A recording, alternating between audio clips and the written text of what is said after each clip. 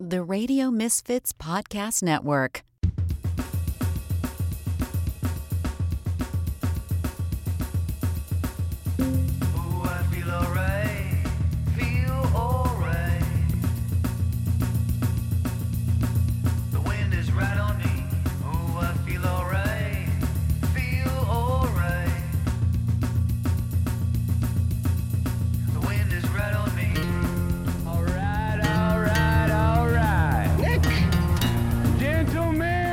Your buddy, kind of guy you can drink beer with. Start your engine! It's the Nick D Podcast. All right. It is the Nick D Podcast. How you doing? I'm Nick DiGilio. I am your host. Welcome to episode number 187 of the Nick D Podcast here on the Radio Misfits Podcast Network. Coming up, my good friend Dan Fienberg is going to join us. Been a while. We've had some interruptions, and he hasn't been on in his regular time. We'll get back into the regular swing of things where every other week we'll talk TV with Dan. He is at the Hollywood Reporter as a TV critic and a TV writer, and you can check out all of his stuff at The Fine Print, F-I-E-N, because that's how he spells his name, Fienberg. The Fine Print, F-I-E-N, the best TV critic in the world. We're going to talk about the top 50 shows of the 21st century so far, an article that he put together with two other writers as well, and we'll catch up on some of the other new shows and some of the recommendations and all that cool stuff. So Dan Fienberg, TV Talk, always great. And then, of course, the lovely Esmeralda Leon is going to join us. Esmeralda and I are going to be talking about some Halloween stuff because, you know, we are exactly 1 week away from Halloween.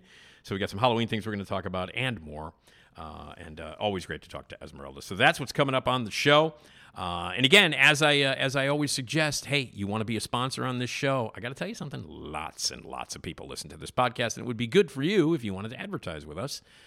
So be a sponsor. Advertise with us. You got a product? Get it on here, man. It would be beneficial for everybody involved. So be a sponsor. You can reach a lot of people. Contact us. sales@radiomisfits.com. Do that right now. Be a sponsor. Advertise with us. sales@radiomisfits.com. You just want to be a part of the podcast? We have a voicemail system that's up and running and just for you. It's ready 24 hours a day. You can call anytime you want, anywhere you want, leave any message you want. That voicemail system is for you. I listen to every message that comes in. I play a lot of them back on the podcast as well. So leave us a voicemail message anytime you want. 773-417-6948. Leave those voicemail messages. Or you want to email us with your contributions, your questions for any of our regular guests, or anything you want to say. nickdpodcast@gmail.com. Jason Skaggs does all the music and the sounds and all the cool themes. And, of course, Ed does everything else here at radiomisfits.com. And you should check out our 24-hour streaming service. It's like radio, only much cooler. It's a 24-hour streaming service. You can find it at radiomisfits.live. You can hear unheard music from bands that are unsigned. There's the unheard music show that you can hear at Radio Misfits. And that music is played all day, 24 hours long. And in between all that music, you have great episodes of the great and varied and many numerous incredible podcasts that are part of the Radio Misfits Network, and I am part of that. You can hear this podcast daily at 3 p.m. That's the Nick D Podcast. And you can hear my other podcast, the Saturday Night Live podcast that I do. That show hasn't been funny in years, an SNL podcast. You can hear that daily at 9 a.m., and all of this is 24/7. It's free. It's awesome. It's like radio, only cooler. Keeping talk radio alive right here in the form of podcasts, in the form of streaming, radiomisfits.live. It's the place to be. And radiomisfits.com is the place to be if you want great podcasts. That's why you should be a sponsor on this podcast. Sales@radiomisfits.com. So that's all coming up. Halloween is 1 week from today. I love Halloween, man. It's my favorite time of year. You get to watch a lot of scary movies. I've been going to the Music Box Theater here in Chicago. They've been doing a month-long tribute to horror movies, and every night of the week they show a horror movie, and I've been going. And, you know, all the TV channels like AMC and the Movies channel and all these other great channels, they're showing horror movies every night. And it gets more popular every year. Like, people really have started to embrace horror movies and scary stuff and ghosts and goblins and all kinds of stuff. Halloween has become it's become really cool. Over the past 20, 25 years, every year it grows in popularity and people go nuts, and I love it. I hate, the Christmas element of that, because as soon as this is over, now, as soon as Halloween ends, it's nothing but fucking Christmas until January, and then it's, but enjoy it while you can. As a person who grew up watching horror movies and loving them, and watching horror movies since as far back as I can remember, This time of year is my favorite. I also love the weather. I love the fall weather, the kind of weather we're supposed to have in the fall, where it's like 50 degrees and you can wear a sweater weather. I love that. It's my favorite time of year. So lots of scary stuff happening. The pumpkin carving. Carved a pumpkin for the first time in many years. Just this past weekend. I've not carved a pumpkin. I can't remember the last time I carved a pumpkin, but did some pumpkin carving. Turned out pretty cool. That was fun. So enjoy the Halloween antics. We got another week worth of it. And here on the podcast, we've got the Spooktacular coming up. In fact, a week from today, which would be on Halloween, the episode that will be dropping my special guest will be Josh Robert Thompson. Josh Robert Thompson, incredible comedian, incredible voice artist, incredible writer, unbelievably funny guy, and also a genius comedian and voice worker who is also the guy who is responsible for Jeffrey Peterson, the gay robot sidekick, skeleton robot sidekick for Craig Ferguson's show, The Late Late Show with Craig Ferguson. He spent years on that show being Jeff Peterson, and I've known Josh Robert Thompson for a long time. And aside from being Jeffrey Peterson from the Craig Ferguson show and being an amazing voice talent and an amazing comedian, he is a huge horror fan, like a massive horror movie fan. He loves all things scary. He loves all things horror. He is a collector of horror movies, of horror, merchandise. Of all kinds of really cool stuff. He's got books and magazines and models and statues and posters and all kinds of great. He decorates his house in L.A. like a maniac. Like his house, it's like a giant, crazy, haunted house. So he loves Halloween. He's also unbelievably funny and hilarious, and he's been on this podcast a few times. And he's a great dude and a funny guy. And he's Jeffrey Peterson from The Late Late Show.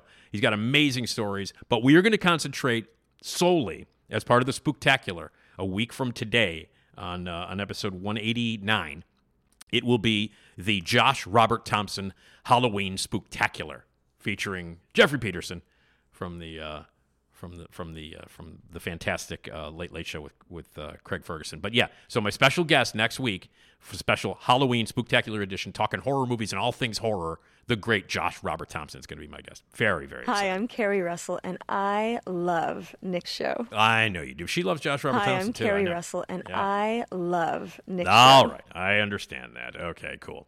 So, yeah, Josh Robert Thompson coming up for the Spooktacular on episode 189, the episode after next. That's coming up. Dan Fienberg is my guest right after we take a break here. Dan Fienberg, we're talking TV and all kinds of cool stuff.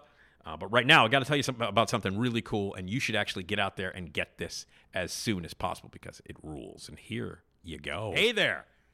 Are you tired of the same old stories? Well, buckle up because Brian Alaspa's Devoured. Yeah, that's right. Brian Alaspa's Devoured is about to take you on a wild ride. St. Louis is teetering on the edge with riots, unrest, and the mayor's downright stubborn insistence that the 4th of July must go on. But don't tell that to Public Safety Manager Logan Field. He's got problems bigger than the most overcooked barbecue. With a deadly attack, a missing boy, and mysterious events that make your Aunt Sally's ghost stories look like a fairy tale, something sinister is brewing in the city. Logan's at his wit's end. The only help he can find is a struggling hunter and a professor who's a whiz with ancient evils. It sounds like the start of a bad joke, right? But there's nothing funny about what's awakening in St. Louis. So join the race against time as this unlikely trio faces down an evil as old as time itself. Think your commute's tough? Try saving a city from being, you guessed it, devoured. Brian Alaspa's Devoured will have you laughing and gasping and frantically flipping pages. So grab some popcorn, turn down those lights, and dive into a world where saving the city just might be the craziest 4th of July ever. And trust us, it's more exciting than a sparkler, and the only thing that might get burned is the midnight oil as you read till dawn. Brian Alaspa's Devoured. Thrilling, chilling, and the perfect way to spice up your summer. It's available now in paperback for Kindle exclusively through Amazon.com. Brian Alaspa's Devoured. Congratulations. You're about to listen to the Nick D podcast. It's by far the best decision you've made today. It makes the other podcasts seem like crap. Oh yeah, don't be a jagoff.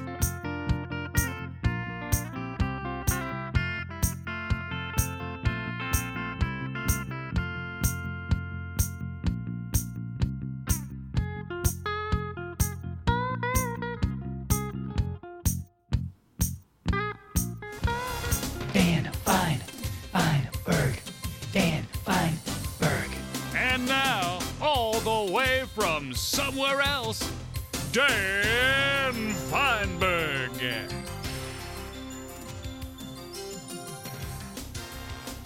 Yes. And again, as we always say, that somewhere else is L.A. Dan Fienberg is a TV critic and writer for The Hollywood Reporter. You can read all his stuff in The Hollywood Reporter, and you can also check out his website, The Fine Print, F-I-E-N. Check out thefineprint.com.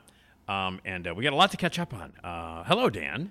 It's been a long time, Nick. It has, yeah. A little. We had a slight, crazy little emergency thing that happened that interrupted and caused us to miss an episode of this the entire podcast. And then we also missed an episode because of Yom Kippur. That's and then right. there was the always strange first Tuesday of every month thing. Because I do the For the People episode, which falls on the first Tuesday, and so it's been a while. How are you, sir? I'm doing okay. How are you doing? I'm all right. I'm good. I'm glad that we're back into a normal, whatever normal is in this situation. But we're. I was gonna say, don't even say the words. Let's just knock on wood and hope that things are normal. Exactly. Lots of stuff to catch up on. We've been behind, as we mentioned, and lots of shows to talk about, and articles that you've written, and reviews that you've written. But one of the things that we were going to lead with the last time that we were scheduled to do this, and again didn't end up doing it, was that you and two of your colleagues, is that correct?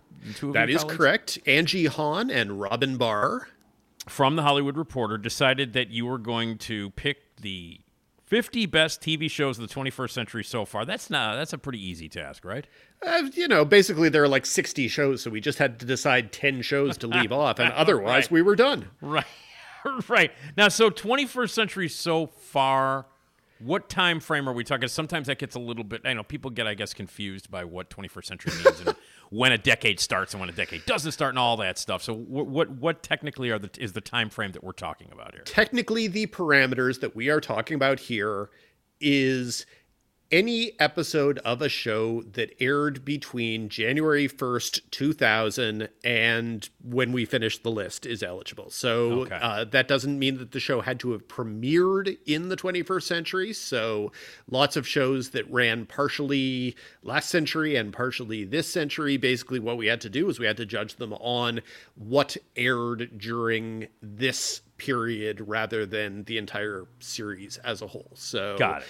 Yeah, but I mean, it's, look, it's all it's all arbitrary, and here we are in 2023 doing a best shows of slightly under a quarter of the century. But you amuse yourselves by making lists, or we amuse ourselves by making lists. No, absolutely, we amuse ourselves by making lists, and also it's a great conversation starter. And then you talk about TV shows that maybe you haven't talked about in a while, and then sometimes you look at the list and you get angry, and and that happens.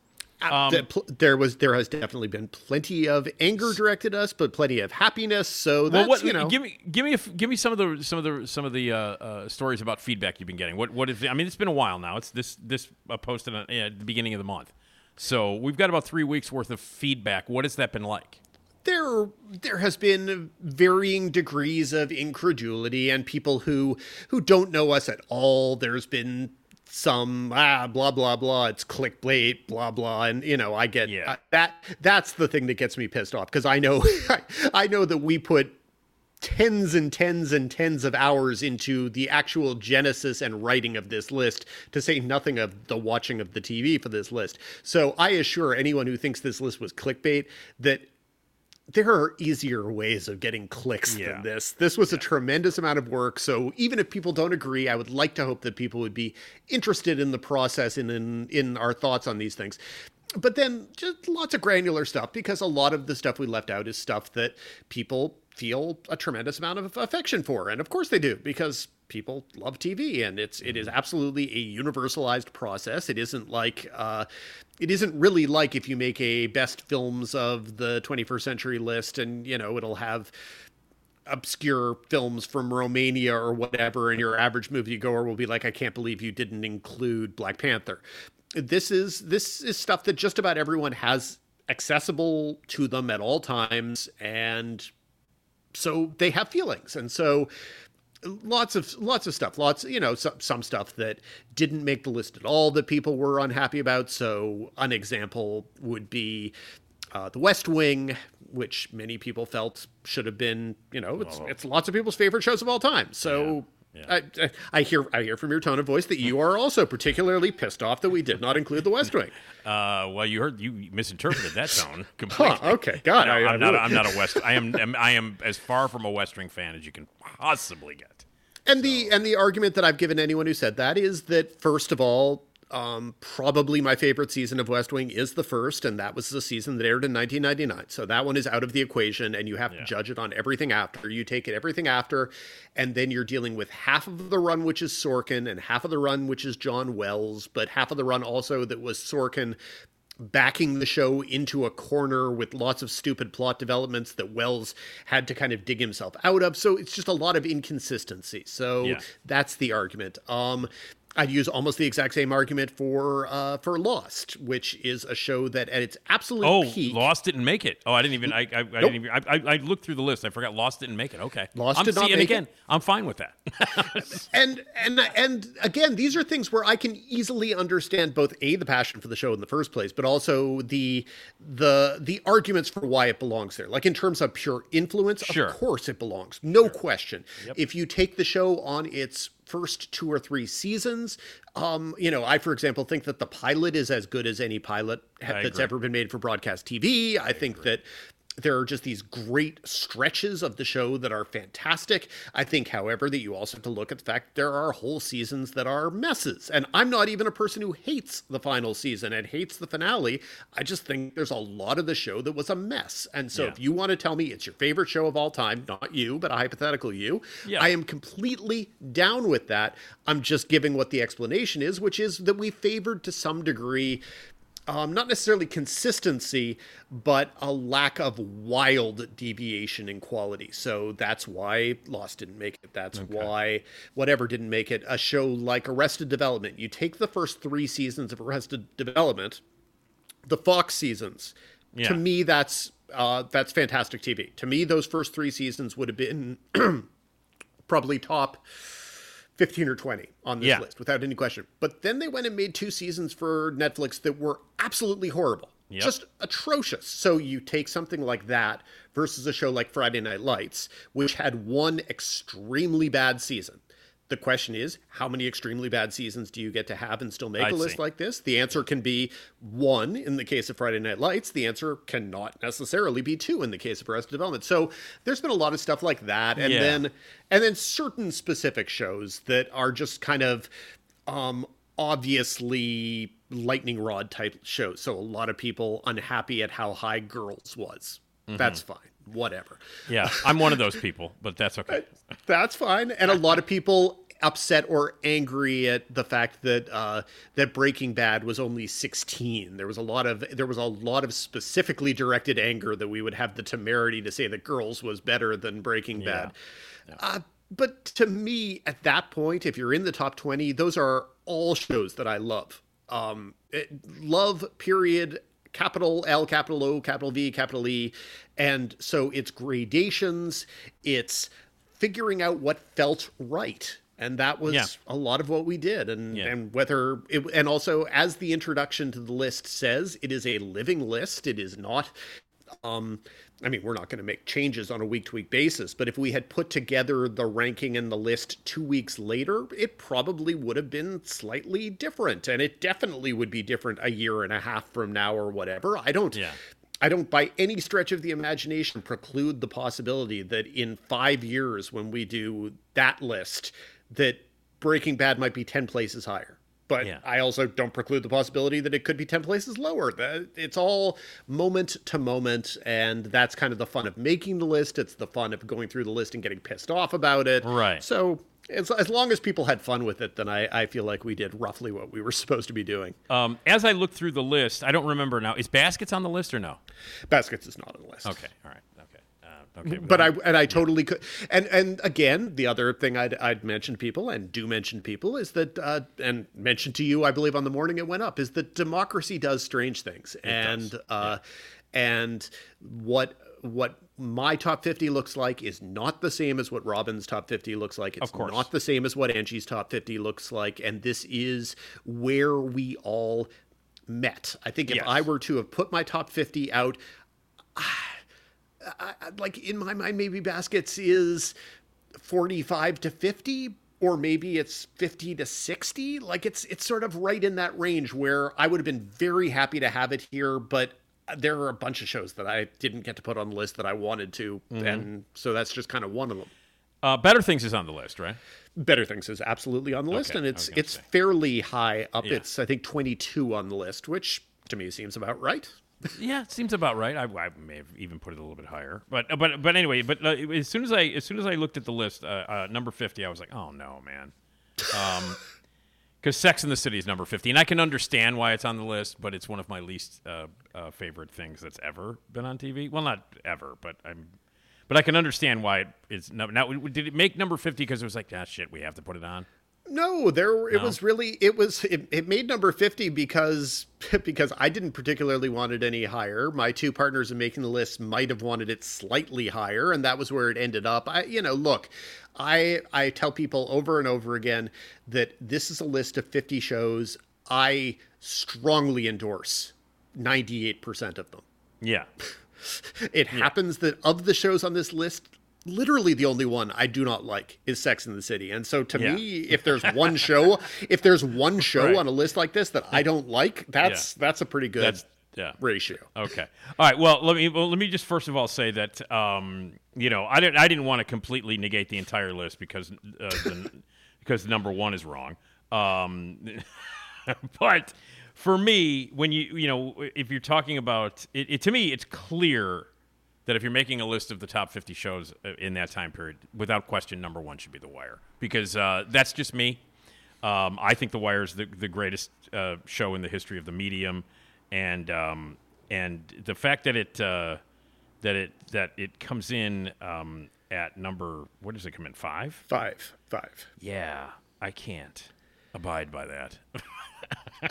It is on my list of top 50. It is number one without any question. And yet, taking a step back, I have zero problems with Mad Men being number one on our list. Okay, zero. All right. Well, I can understand that. I'm not I like Mad Men very much. I would just but I mean, like the shows above The Wire are Mad Men, which is number one. The Sopranos at number 2. Succession at number 3, which I think is way too high. And speaking of way too high, 30 Rock at number 4, which I was astonished by to see that high. I mean, I like 30 Rock very much. But at number 4 and above The Wire, I was like, what? I'm not really. So, so those are the top 5. And understandable why they're all in there. But I mean, for me, The Wire, I mean, it's just hands down the best show ever. But I'm just curious as to why 30. I guess the most. I can understand. Everybody loves Succession. I'm not a. You know how I feel about Succession. I do. And I love The Sopranos. I love The Sopranos. I can understand all that. I'm kind of shocked at how high 30 Rock is. It is. When we put together, we made so many different variations of scoring in order to get to this. I mean, we started off with hundreds upon hundreds of shows, and we graded the hundreds upon hundreds of shows on a 0, 1, 2, 3 scoring basis. Nothing particularly logical or whatever, but that was just sort of how we did it. A 0 could be a perfectly fine show, just a show with no business being here, and 3 was sort of a guaranteed top 50, et cetera, et cetera. And so we did that, and then that got us to like 120. And then we rescored it, and then we got down to like 85, and then we all made our top 50s, and then we looked at how that looked. It was a lot of ranking, re-ranking, taking a step back and looking at where the points of consensus were, and where the points of differentiation were. So it's possible that a show like 30 Rock might have not necessarily been as high as 4th on all of our lists, but it might have been no lower than 8th or 9th or 7th or 8th on any of our lists. And so the consensus pushed it higher. There was it's all a lot of weird ass math. There's definitely nothing scientific to it. We got to about 60 and we started moving things up, down, down, around. What do we, where do we think things, whatever. I think if I hadn't put my foot down, the wire probably could have gone lower. I think I said there's no way the wire is going lower than this on this list. Oh, man. But it was a largely amiable process. It just involved lots and lots and lots of debate, and so by basis, it's sort of if I think The Wire is number one, but a bunch of other people or a few other people or whatever thought it was significantly lower, then that kind of lowers it. That's the nature of a weighted ballot, and that's I just get that's impossible for me to comprehend, though. I'm just of the I totally understand that, and I know how that works. But I just I don't know how someone can just go, I don't think The Wire should be in the top 10. I mean, like, what? I do not disagree, but democracy yields funny results, Nick. I understand. Okay. All right. Well, some of the ones that I was thrilled to see, I have to say. Coming in at number 10, I got to say I was thrilled to see BoJack Horseman ranking so high because that show is so great. What were the discussions to have that one ranked so high? I think it probably could have been higher, actually, honestly. Yeah. I think a couple of us, if memory serves, and again, there were three of us, so a couple of a few, had it a little bit higher. I think I might have had it 7 or 8 on my list, probably.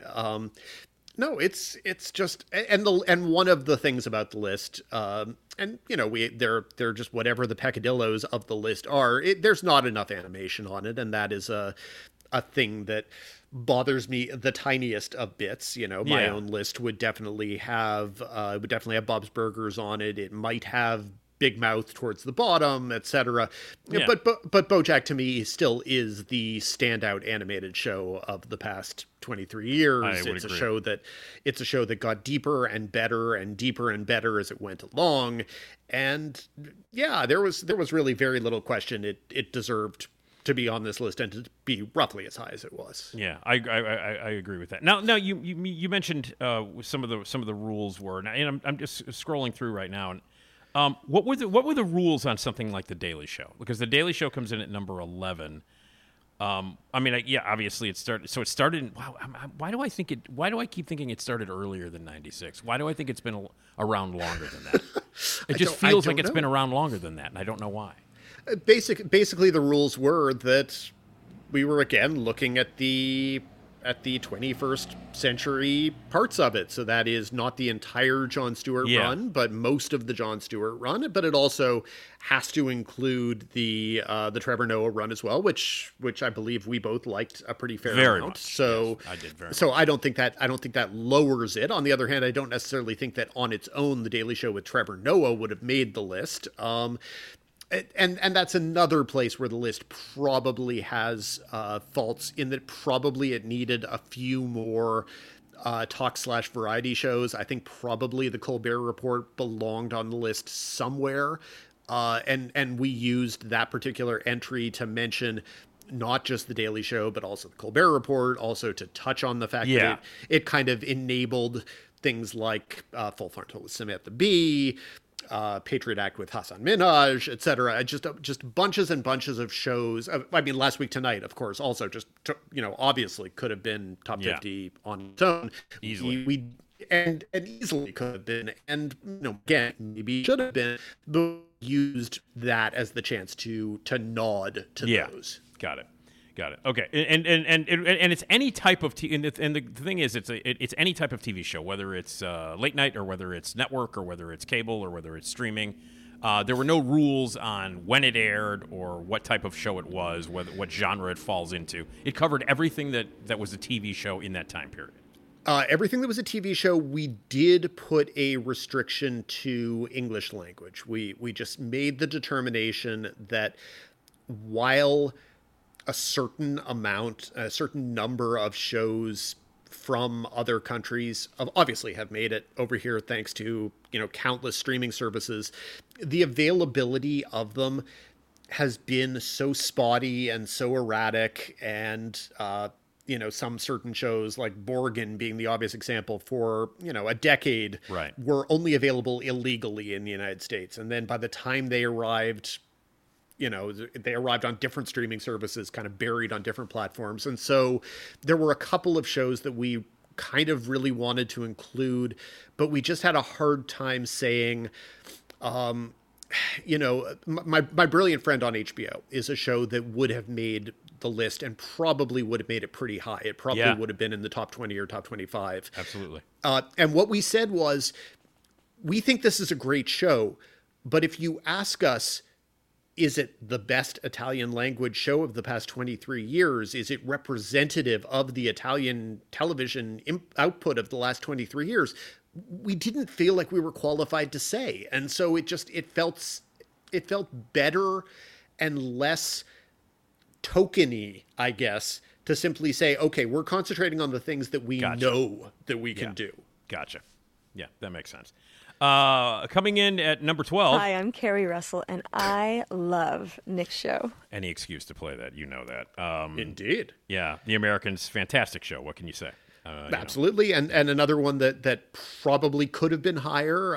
It also could have been, a few places lower. I feel like it came in at 12 or something, and it's roughly fine there. So, 30 for 30, an interesting choice for coming in at number 13. And how, because those episodes vary in topic and length and style, what were the conversations like to have that one included? Well, the conversations were mostly me saying this needs to be here because I'm gonna say that it needs to be there. It's tough though, because as you say, there have been, like at this point, around 100 of them. And, it started off as literally there were going to be 30 films to celebrate the 30th anniversary of HBO. That's what it was. And then they've kept going. There's sort of this world in which one could have put their foot down and said, Made in America, the O.J. Simpson documentary. To me, that on its own could have been easily a top 10 or top 5. Oh, please. Yeah. And so it's almost, and this is sort of the conflict I have internally, as if we kind of penalized Made in America for having been part of this series with a lot of things that were not very good, and some of them that were fantastic, and some that were, and countless that were right in the middle somewhere. And so I didn't feel though that we could, separate out OJ Made in America. I didn't want to be like the Oscars and be, this is a movie now. Yeah. No, it was never a movie. It shouldn't have won the Oscar. It was a TV limited series made within the budget of a larger ESPN television program. Right. So, right. So I didn't want to separate it out, which means that really and truly that series did get penalized for the erratic quality of some of the other entries rather than just Made in America should have been the top 5 show. Right. So it was a challenge. Coming in at number 14, I couldn't be more thrilled. Only 2 seasons, but and I still think it's one of the greatest shows ever, Enlightened, and it's still my favorite thing that TV-wise that Mike White did. I like it more than White Lotus, and it was higher than White Lotus. Obviously. White Lotus was not on the list. So. White Lotus did not make the list. Oh, okay.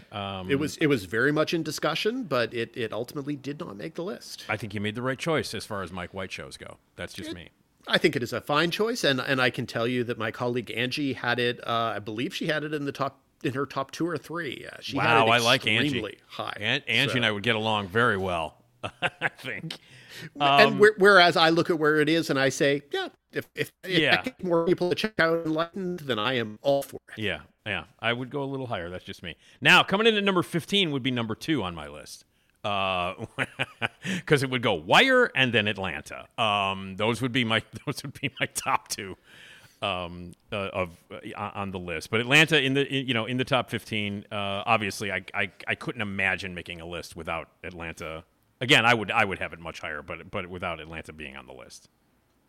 I think it was a bit higher in mine. I think probably it got dinged a tiny bit because of the perception of more, again, to use the word erratic, keep using it, the sense that the last couple seasons were up and down in quality. So, which, I think they were. I just don't know that they were so wildly disparate in quality. But yeah, I also think that Atlanta down in quality is better than 95% of the stuff that's on television.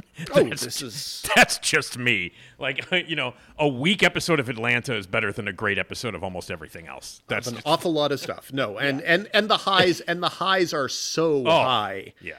And so no. Okay. Were people mad about Breaking Bad not being in the top 10? Breaking Bad coming in at number 16? Oh, I bet people were just pissed, right? People were very angry about that. People were angry. Some people were, there's been a while for people to deal with the possibility that some people might think of Better Call Saul as being a better show. But there were still people who thought, how can they be so different, as if there was a colossal difference in quality between 8 and 16. I assure people, really and truly, there's not a colossal difference in quality between 8 and 16. That is one great show and another great show. But I think the problem with Breaking Bad is a lot of people's favorite shows, which is great, by all means. But once you have that, then you have no choice but to look and go, my favorite show of all time, you're telling me that Girls is better than it. That you're telling me that, but honestly, Girls is such a polarizing show that it sort of ended up being the scapegoat, the whipping boy, the whatever for anything that people felt should have been higher. It wasn't like people were actually, people knew better than to come at me and go, I can't believe you put Reservation Dogs higher than Breaking Bad, because I'm just gonna tell them to screw off. Of course. Yeah. But also, to keep saying this, I love Breaking Bad. Yeah, I know you do. There's nothing to it. I know you do. But again, we had The Wire at number 5, and that's your number 1. So you felt offended by it being a difference of 5 spaces. I know. Imagine having your number 1 show being at 16. Right. I understand. I totally understand. Yeah. No, it's funny because I as soon as I got the link the day that it was posted. I scrolled all the way to number 1, and I was like, God damn it, it's not The Wire. I was like, immediately, I was like, well, this list is bullshit. And look, as much as I might agree, I think though, and I do believe this, that there are so many lists out there that have The Wire at number 1, and so many, honestly, that have Breaking Bad at number 1, that have The Sopranos at number 1. I'm fine with just being a tiny bit different. I think that Mad Men is a spectacular television show, and bring it on at number 1, I say. 21, Deadwood. Lots of people annoyed by that one being as low as it was. Well, no, I think that's about right, quite frankly. I would put it around 2021. Yeah, I would. The thing is, for a lot of years, the primary argument against Deadwood being higher on lists like this was that it didn't end the way David Milch wanted it to, that because it didn't have its desired conclusion, that was always going to be working against it. The fact that David Milch eventually got to make his movie, and that for the most part the movie was fairly well received. Yeah, I think that kind of eliminated that as an argument, but I'm fine with it where it is. Parks and Rec, number 27. A show that started out not so good, and then just like kicked ass after that. And I think, and I love Parks and Rec. There are marathons of it on Comedy Central all the time, and sometimes I just have it on when I'm doing things, and I'm reminded how much I love that show. I think for me, this might be on the list, the largest gap between where it might have been on my list and where it ends up here. Because, for people who remember my list of the 10s, I had Parks and Rec at number 1 for that decade. And absolutely, there were a lot of caveats to that because Mad Men was split between 2 decades. And there were several shows like that I really loved. But I was like, well, I'm only dealing with half of the runs of those shows. Yeah. I'd have had that higher. I prefer Parks and Rec to 30 Rock for. I do too. And I also prefer it to The Office. All of that stuff, that from that time period, that NBC Thursday sitcom time period thing. And Parks The and Office. Parks and Rec, my favorite of all of those. I am with you. The Office was another one that many people, both the NBC version and the British original, those were two shows that people wanted to have on the list, and I understand that as a desire.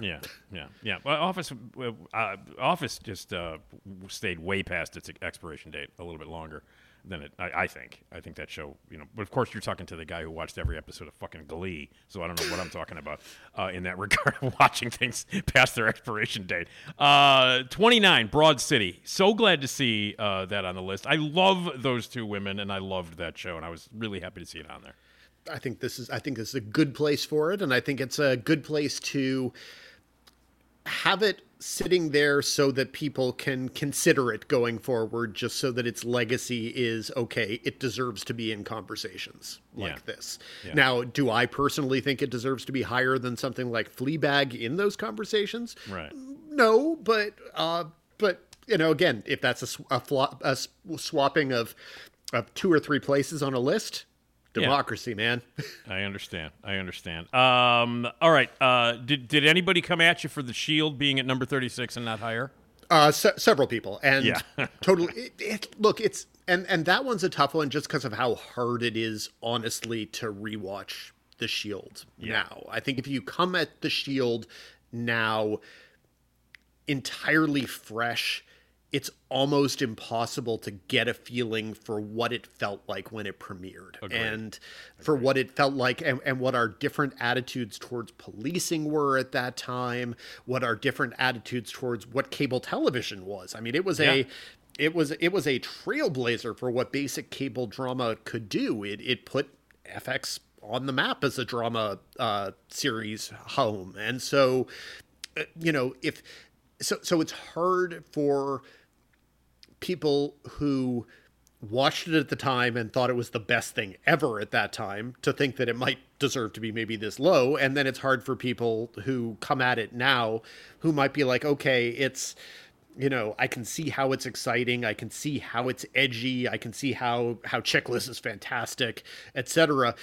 But to sort of put aside whatever baggage comes with it's a hard show to get a perspective on. It's a hard show. Battlestar Galactica, which is also in roughly the same position, kind of another show that's just very hard to come at now and to see it the way it was when it premiered. It's true. No, those are really great points. Those are really great points because and you're right. I mean, watching The Shield and Battlestar Galactica out of context like that, like from the time, because again, if you don't remember just what those shows did at the time they did that, and as you just said, the landscape was different. It's interesting to look at it from that perspective. It's part of the fun and it's part of the challenge, and so and I can see the argument that either one of those shows could have been a little bit higher or could have been a little bit lower, and so thus they feel roughly correctly placed. Roughly. Well, I mean, it's if you want to check out the full list, we're not going to talk about all of it. The top 50 list of the 21st century so far, Hollywood Reporter. You can check it out at HollywoodReporter.com, and there's a link to it there, and you should check it out. Check out the full list, and and send all your complaints directly to Dan Fienberg. Always happy to hear them. It is pinned to the top of my Twitter feed, so there you go. Check away. It out. It's where the fun is, and that's The Fine Print is how people can find on Twitter. On Twitter, right? The Fine Print. That's FIEN. The Fine Print. Go to the Twitter feed. Check out the list, and feedback is welcome. So there you go. All right, it's Halloween time, so I thought maybe we would talk a couple of. Well, it's not an anthology. One's an anthology series, and one is a regular series. But two sort of scary shows are on the services right now. Peacock has John Carpenter's Suburban Screams, and Netflix has Mike Flanagan's latest series, limited series, Fall of House of Usher. I mean, I would say they're both anthology series. Just one one is an episodic anthology, and the other is kind of because I view what Mike Flanagan does as being part of a continuum. I view them as being extensions of the same worldview or whatever. So I view what he does as being anthological, even if it's not literally an anthology. Okay, well, let's talk about those because we're getting close to Halloween, so we'll talk a little scary stuff here. We can get rid of the bad one first, and it's hard for me to even use the word bad and John Carpenter in the same sentence because I love him so much, and he's one of my heroes. But John Carpenter's Suburban Screams, he just threw his name on there. They paid him. He did kind of a score with his son Cody, which is nice. And then he directed one of the episodes sitting on his couch with a few monitors around him. So his contribution to the show, which basically his contribution to a lot of things, lately has been, yes, I'll gussy up a score. Yes, you can give me an executive producer credit on all these stupid ass Halloween movies, and I will take a nice big check. And I once interviewed John Carpenter. I interviewed him a couple times. I once interviewed him, and he said, because I was like, man, they're remaking all your movies, and they're all shitty, And he said, well, hey, I'm getting a check. And he said, he literally said that. He's like, when I was younger, I told my parents I would love to make a lot of money and do nothing at all, and that's what I'm doing right now. So he makes no qualms about it. But it's the right attitude to have. It's the Michael Caine Jaws 3 line or whatever it was. The I don't remember the movie, but the house that the movie bought me is divine or something like that. And that's a healthy way to look at such things. Listen, what John Carpenter has contributed to the world of film. I don't care if he sits on his ass and smokes weed and plays video games. Couldn't care less because I love him so much. But man, this thing is shit. And even the things that he did put his name on within it are sort of nondescript. Like he did the opening, as you say, he did the opening titles theme. Right. I watched all 6 episodes knowing that he did the opening titles theme and could not tell you what the opening titles theme was, which is so weird because like I watched They Live last weekend for the first time in years and years and years. Yeah. The score for that movie is fantastic. It's awesome. Yeah. It is great. Such a good score, like not just of the sort of Halloween, let's go with the little plinky noises and it'll be freaky because it's a great score for that. No, the score for They Live is a great score. The score for John Carpenter's Suburban Nightmares or Screams or whatever it is just garbage, and the whole thing is. It is. It's really, really bad. Now, so the thing is like, what? So Peacock, what's the? Because I'm sorry, I'm just like Carpenter's name on it. It indicates to me like, oh shit, now I want to watch it. And then I watched it, and I'm looking at it. And it was like, if Carpenter's name wasn't on this, I wouldn't have watched any of this shit. It's terrible. And like we were talking about this before we started recording. It was shot in Czechoslovakia. Where's the money come from? Who are the actors? Where did Peacock pick this crap up? I have no answers for anything, but of course the primary thing is exactly what you said at the start. The if his name was not on it, you would not have watched it. No. If his name was not on it, I definitely would not have reviewed it. There would have been nothing. In these 6 episodes, if you remove the prospect of John Carpenter's name, there is nothing that would justify reviewing this. You ask all the right questions. Who are the actors in this? I don't know. Like it's some, like 1 or 2 of them are American actors, but I don't know even why they bothered. Like most of them are kind of British actors who could get work visas easily, but not British actors who are kind of like the Royal Shakespeare Company. We're British actors, so we're going to class everything up. They happen to be actors who are British and probably have never gotten a stage role in their lives or a TV role. Baffling. I don't know how the stories were chosen. I don't know any logic to it at all. It feels like exactly what it was. It was all shot in the environs around Prague, and so they're talking about how episodes are in New Brunswick and San Diego County and whatever. They're all shot in the same very gray Eastern European. The architecture is only Eastern European. The light is only Eastern European. It's the same cloudy day that I think they shot all of the episodes on. Like I don't believe that there was a single part of this that got a second take. They might have shot the entire series on an afternoon at a farmhouse. That's what it feels like. Yeah. It is so baffling and so nondescript. You said off air that you expected Robert Stack to show up. Yeah. I kept watching it and going, whoa, I really disliked the Netflix remake of Unsolved Mysteries. It was so much better than this. Yeah, I'm with you. I'm totally with you. And again, it's only a piece of curiosity. I think a lot of people, like me, were curious because John Carpenter's name is attached to it, and don't let that suck you in. Although, as you mentioned in your review, the episode that he quote unquote directed is the best of the not surprisingly the best. It's still not very good, but it's the best. But do you honestly think, and this is a serious question, in a blind taste test, blindfolded, if I just told you one of these episodes was directed by John Carpenter, do you really believe? I don't think so. Okay, that was what. No. Would I be able to tell which one was directed by him? Is your question correct? And I haven't gone to read reviews to see if other people are kind of swearing that they can see directorial traits associated with John Carpenter. I made it up in my own head as much as anything else. I said it was probably one of the best episodes or one or two episodes in the series, but whatever. It's still not good. But although I will say this though, I do feel that The Ward has John Carpenter written all over it, and that was the last feature that he made. And I think that and I still back that movie. I think that movie is really solid and really good, and there are earmarks of Carpenter all over that, not to be found in this at all. No, nothing at all. Now, Fall of the House of Usher. I've not watched the whole thing yet. I am only 3.5 episodes in, and I'm not digging it. Explain, and you did review it. I did. So tell us your thoughts on The Fall of House of Usher. This is Mike Flanagan's latest Netflix adventure horror series. Not adventure, sorry. Horror. No, not adventure, but spooky season series. Yeah.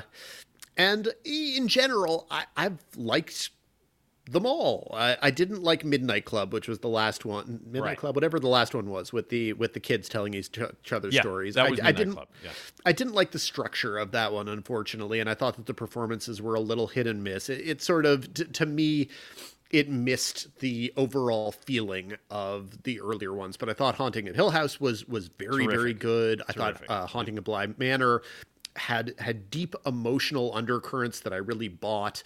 I thought Midnight Mass, it had a sort of slow build, but once it got going, I thought it was nutty and fun, and I liked what it was doing.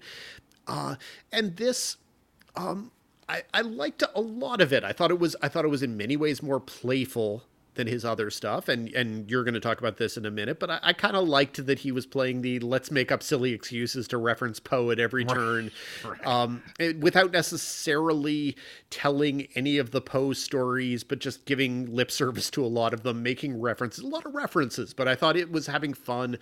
And there's the anger that it has, because basically it uses all of these Poe stories as a way of getting cathartic revenge on the Sackler family for the opioid epidemic. It is basically just, it is dope sick if you could reimagine it so that karmic payback came and killed everyone horribly.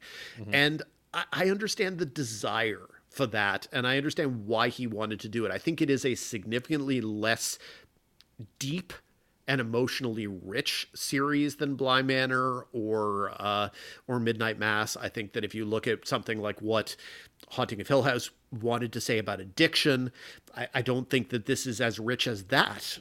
And even though addiction is kind of more on the surface of it, but I thought it was more playfully violent, and I thought that was entertaining. And then I just really, once again, enjoyed the ensemble that Mike Flanagan has built up over the years. And I liked watching him move the different pieces around and be like, okay, here's the thing I'm going to give Henry Thomas to do this time. Here's the thing I'm going to give Katie Siegel to do this time. Carla Gugino's going to get to wear a lot of different wigs and stuff, and that'll be She's fun. having a blast, by the way, in this. I think they all are. I think Mark Hamill's having a great time. Bruce Greenwood, who, to me, what Bruce Greenwood did here is fascinating on two levels, because I think it's a great performance to begin with, but also it's really interesting if you happen to know how much it was entirely done in reshoots, because Frank Langella played the role initially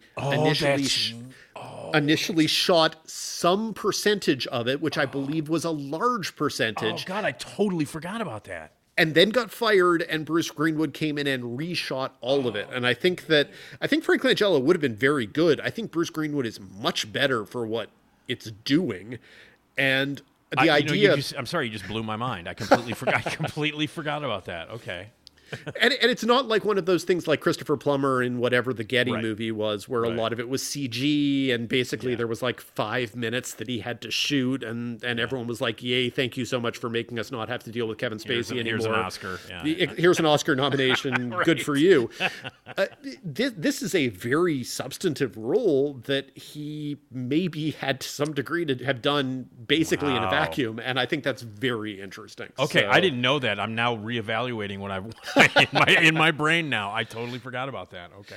So just a lot of things about this that interested me. It does become kind of a murder of the week structure at a certain point, and you haven't even got to the point at which it begins to become repetitive. So yeah. So I'm curious. As a Poe fan, what was holding you back? It was all too like quote unquote clever. Cutesy, I think, and I was annoyed by a lot of the drop-ins and the references as opposed to, and it's not like I don't get them. They're not going over my head. I got them all, and I just found it to be like, man, you're really not doing a lot with, the themes that Poe had, especially in a lot of the stuff that you can, and then like to have people just randomly just speak, in Poe language and poetry. I'm like, what the, As a Poe fan, I was just like, look, that's not enough. Your little lip service is not enough for me. And what you've basically put together, what I've seen so far, is a reasonably generic, kind of a show. And it just, except for, some of the cast members who I enjoy, it just didn't grab me. And I certainly didn't think it was any great sort of version of any kind of Poe story or, poem or anything of that regard. It definitely doesn't.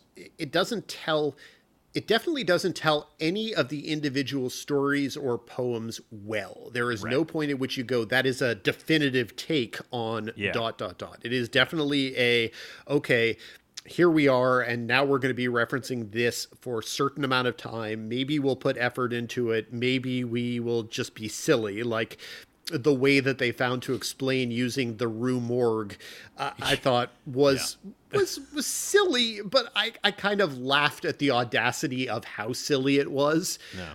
Some of the things a little bit later I thought were very cleverly done.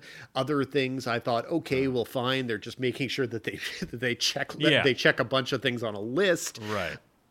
It's not deep. This is not really intended for ultra Poe fans. It's intended for people who have a working knowledge of Poe and enjoy being able to point at the screen and go, oh, I recognize that reference. And listen, you're talking to, I don't know what I'm bitching about, because you're talking to a guy who loves all the Corman stuff, including The Raven, which is as ridiculous as you can possibly get. I mean, maybe that has something to do with the fact that that's my childhood and more than anything else. So I'm not going to be like a strict Poe, because the Corman stuff, they took a lot of liberties. Roger Corman took a lot of liberties completely with them. But I was just, and I'm only halfway through it. I'm not even halfway through it yet. So I will definitely, I'll definitely continue to watch it. I just, for me, Flanagan, and I like his stuff a lot, but for me, I don't know if he's ever going to do anything better than Dr. Sleep. And I love that movie. And I still think that that's like the best thing that he's done ever. And of course, Rebecca Ferguson has a lot to do with that. But anyway, but I like his stuff. This thing just did not hook me. But I will, of course, watch the other 4 episodes for sure. No, and I think realistically, the other earlier adaptations, Hill House and Bly Manor, are much more honestly in the vein of the Roger Corman the Poe adaptations, wherein they took kind of the basic themes and took shapes of the stories, but built a coherent narrative over 8 episodes to play it out. This is not that kind of thing, because once it structurally just becomes basically, I heard a friend referenced it as kind of Edgar Allan Poe's Final Destination, and that probably is just what it is. It's here's the way in which malevolent fate will deal with the Sackler family, one victim after another. Right. And I found it satisfying but not rich. Whereas I think a couple of the earlier Flanagan limited series actually had richness. So, Okay. All right. But we still haven't even touched upon a whole bunch of stuff that you've written, but I want everybody to catch up who's listening. Always check out The Fine Print, FIEN, The Fine Print, Hollywood Reporter. Lots of reviews and lots of stuff that we hadn't had a chance to talk about in the weeks that we had missed. What are we looking for the next time we speak? And we will speak on our regular basis. When was what are you working on? What have you been watching? I know there's embargoes all over the place, but. Well, okay. So I'm bringing this up specifically because this happens to have been the thing I just finished before we talked. Did you watch the first season of Wolf Like Me? I did not. On Peacock? I did not. Okay, given that you apparently have Peacock and used it to watch John Carpenter's no, my parents have Peacock, and I used their subscription to watch that thing. But yeah, I have access to Peacock. Yes. I might recommend that you check out Wolf Like Me because it's also in the spooky season kind of thing because it does indeed have werewolves in it. And I liked the first season and I also dug the second season. I think it is a show that lots of people have inherent problems with because I know some people are allergic to Josh Gad, which is entirely a reasonable allergy to have. I think this is the best thing he's done and the least Josh Gad-y thing he's done. So that's a great way to put it, man. There's no way you don't like Isla Fisher. Right? No, I love her. Okay, then you should watch it. She's fantastic. Yeah. The Australian settings are tremendous. Sometimes it really is a werewolf show. Sometimes it really is just a comedy. And other times it's a story about people in their 40s finding second love and dealing with each other's damage and dealing with each other's secrets. And it just happens that one of their damage and one of their secrets is that they're a werewolf. And and it also, nearly every episode is under 30 minutes. And so 6 episodes first season, 7 episodes in the second season, which just premiered. I'm kind of getting behind Wolf Like Me, and not just because, and anyone who's watched the second season already will know this, it ends on a big enough cliffhanger that if enough people don't watch it and Peacock doesn't renew it, I'm going to be angry. So people need to watch it because I need to see how the writer-director of the series is going to get out of where things left off. Okay. I love that that's the reason why people should watch it. That's fantastic. People need to watch it because I need to see a third season, but there's no way that I'm going to be the only person who's going to come away feeling that way. So that's my theory. All right. Very good. I love that theory. Okay, Dan, always great to catch up with you, and we'll do it back on our regular schedule. Everybody, please check out Dan Fienberg. He writes for the Hollywood Reporter, and you can check everything out at The Fine Print. He's on the socials there and on Twitter. Check out the feed too. FIEN. Dan, always a pleasure, and we'll talk to you next time. Till next time, Nick. All right, buddy. Take care. Dan Fienberg, everybody. He's the best. You know who else is the best? Esmeralda Leon. Let's get to her. Esmeralda. Yeah. Esmeralda Leon. Yeah. Esma. I'm talking about that Esma. Esmeralda Leon. Esmeralda, yeah, yeah. Oh, Esmeralda Leon, yeah. Get yourself some Esma. Love me some Esma. Esmeralda Leon, yeah. Esmeralda. All right. Esmeralda. That theme means it's time to talk to Esmeralda Leon, which is always a blast. And let's say hello to her. Hi, Esmeralda. Hello. How are you? I'm doing good. How are you? I'm all right. Not bad. Good. We're into the we're deep into the Halloween season as this episode drops. We're exactly 1 week from Halloween. You like Halloween, right? Yeah, of course. Yeah, it's well, what's not to like? It's weird shit. There's horror movies, and there's candy. Yeah. You have to love candy. Oh yeah. Yes. I had a the only sociably okay time to like shove your face with candy and no one really thinks Yeah. it's any bad. They're like, oh, it's Halloween, whatever. You're not going to be judged. You will not be judged for cramming candy in your face. I had the white chocolate Reese's Ghosts this weekend. This past weekend. And they're Reese's, but they're white chocolate, which exist, but these are shaped like ghosts. That's why they're white. Ooh. Yeah. And mine was scarier. mine was scarier. You know why it was scary? Because it half melted in my pocket. Oh, no. So he was a fucked up ghost. He was a real fucked up ghost. His face was all messed up. You should send them. You should have sent them pictures and been like, you should do this to all your ghosts. Yeah. It's just traumatize some children with deformed ghosts. Your kids get home and go, oh my God, what's wrong with the ghost? And that's it. You murdered the ghost. You actually murdered a ghost kid. That's what you did. So, when you hear the doorbell nowadays. Hi, I'm Carrie Russell, and I love Nick's show. She's got a big bag of Reese's right in her hand right now. I just thought of that. Is it the ones? It's the ghosts. She bought a whole bunch of. Stick them in your pocket. It'll be weird. Like every time I hear that doorbell, I think it's Felicity. I think it's Carrie. But now it's going to be some jerk going, "Give me some candy." But, right.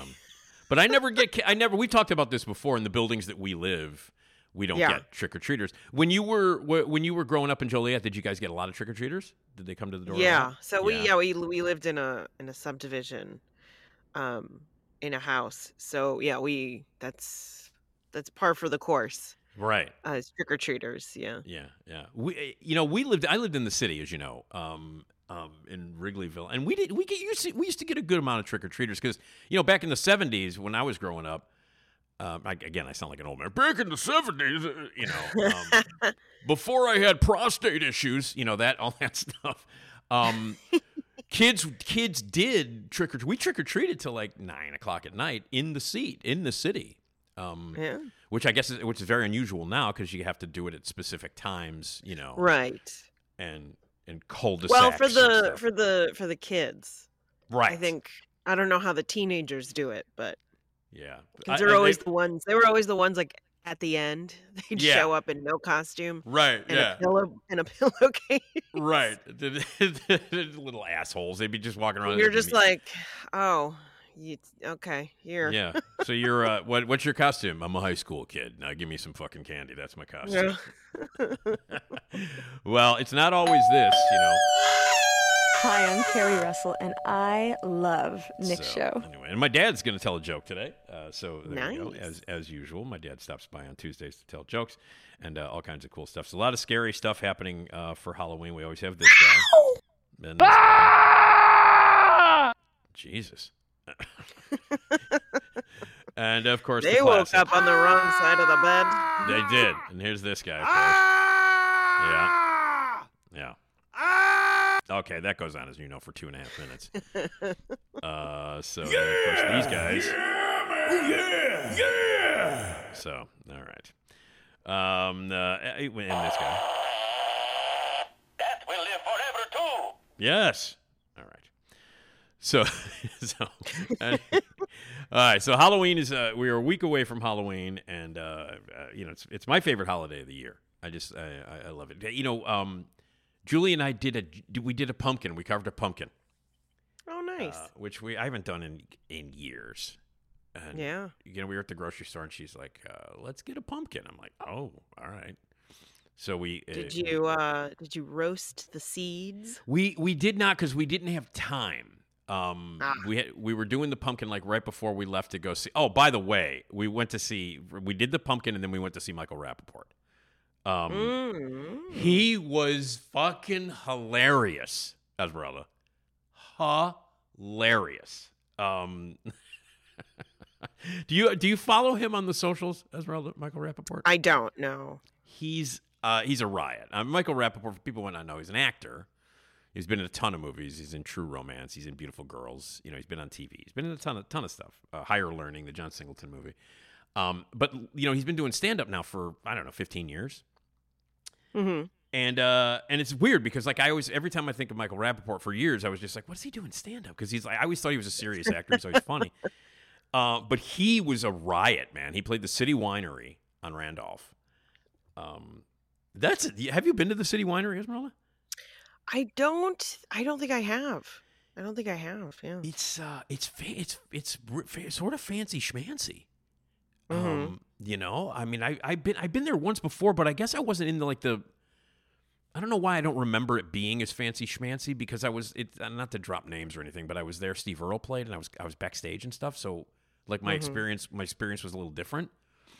But like the tables, I mean, I think they've updated it since I went there last. I mean, yeah, probably. Yeah. when was last? I don't even remember a bunch of years. I mean, before COVID. It was before COVID. Yeah, I would say they probably did update it. But man, I was like, wow, this place is really, I mean, man. And even Michael Rappaport came out and went, what the hell am I doing playing this play? Like, he was like, how did I book this room? But he was absolutely hilarious. And he did talk about the fact that, I don't know if you know this or not, but he appeared on The Masked Singer 2 weeks ago. He got voted off. Oh, really? So you know The Masked Singer, Wait, right? you got voted off? He did, because he made it through, because what you know what The Masked Singer is, right? Right. I thought they just had to guess who it was. Yeah, but you get like you try to guess who it is, and if you perform well, you come back next week and perform more and continue to fool the audience. They guess every week. So like, oh, wow. You're underneath this whatever mascot weird ass costume. You're a fox or a rabbit or some shit, a giant weird head, and you come out and you sing. And if you do well, if the judges like you and you vote, the audience votes as well. If you do well, you continue, and then you become the Masked Singer champion, and they take off your mask at the end. Mm-hmm. So the loser each week has to be unmasked. You know what I mean? So like whoever, right?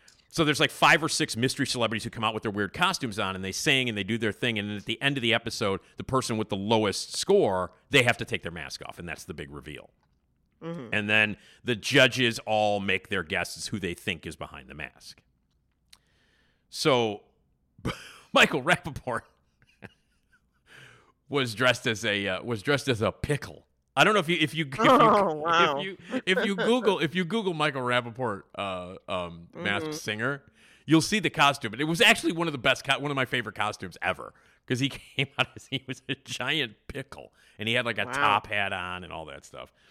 And he told the story. He told the story at City Winery over the weekend about how like they make you think you're great, like the vocal coaches and stuff. Oh yeah, you're great. You're great. And because they have a lot of people who can't sing on the show, and that's part of the fun. Well, yeah, and I actually assumed. I mean, I guess I've never watched a whole episode, so yeah, I watch it all. I've only seen bits where they're like, "Oh yeah, this person sounds amazing." Right. So I didn't actually think that there were people who couldn't sing. Oh no, yeah. I mean, listen, one episode. I don't know if you don't know about this because you don't watch this. It's such a fucking stupid show, and I'm an idiot, Esmeralda. I watch that goddamn show on a regular basis because I'm an idiot. But I like it. I think it's ridiculous. But at one point, there was somebody who was really terrible, and the people who are terrible or they sound weird, it's usually like, they're like, oh, well, I wonder who that is. Maybe it's an old star or something who can't really move very well anymore or something like that. But they had one person on who, I can't remember what they sang, and then when they did the reveal, it was fucking Rudy Giuliani, and Ken Jeong walked off the set. Yeah, I mean, he walked off. He's like, what is this asshole doing on the show? And he walked off the set. But anyway, so anybody can be on the show. I mean, look, if dumbass Rudy Giuliani, who can barely speak, let alone sing, if he can be on the show, anybody can. So Michael Rappaport, I can't remember what song he sang 2 songs because he made it for 2 weeks. And one of the songs was The Who. He did a Who song. I want to say it was Pinball. He's Pinball Wizard, I think. He did Pinball Wizard. And so he did the song, and then he made it because somebody else was worse than him, which is hard to believe, but somebody else was worse than him. And but he got booted off the following week. And when they took off the mask, and it was Michael Rappaport, because they guessed, like, somebody guessed it was Howard Stern. Like, one person guessed it was Howard Stern. Another person guessed it was somebody, I can't remember what it was. But then and nobody guessed Michael Rappaport. Nobody got it right. And because Michael Rappaport is known for swearing, like on his he swears a lot, and he's known for swearing, doing funny shit, and talking a lot of shit about Trump. Like he calls him Dick Stain Donald Trump. That's what he calls him. So he's kind of known for that. So when he lost and he had to take his mask off, he just started swearing. He's like, "Fuck you, Ken Jeong. Fuck you, Jenny McCarthy." He's like screaming at the judges. But it was hilarious. So at the show, he was talking about how the vocal coaches are like, "Yeah, you're great. You sounded great out there. And then like he'd come home and his wife he's like, "Yeah, I can sing. I can really sing. This is really awesome." And she's like, "No, you can't fucking sing. You're terrible. Did you watch yourself? On the show?" She's like, "I watched the fucking show. You're terrible." He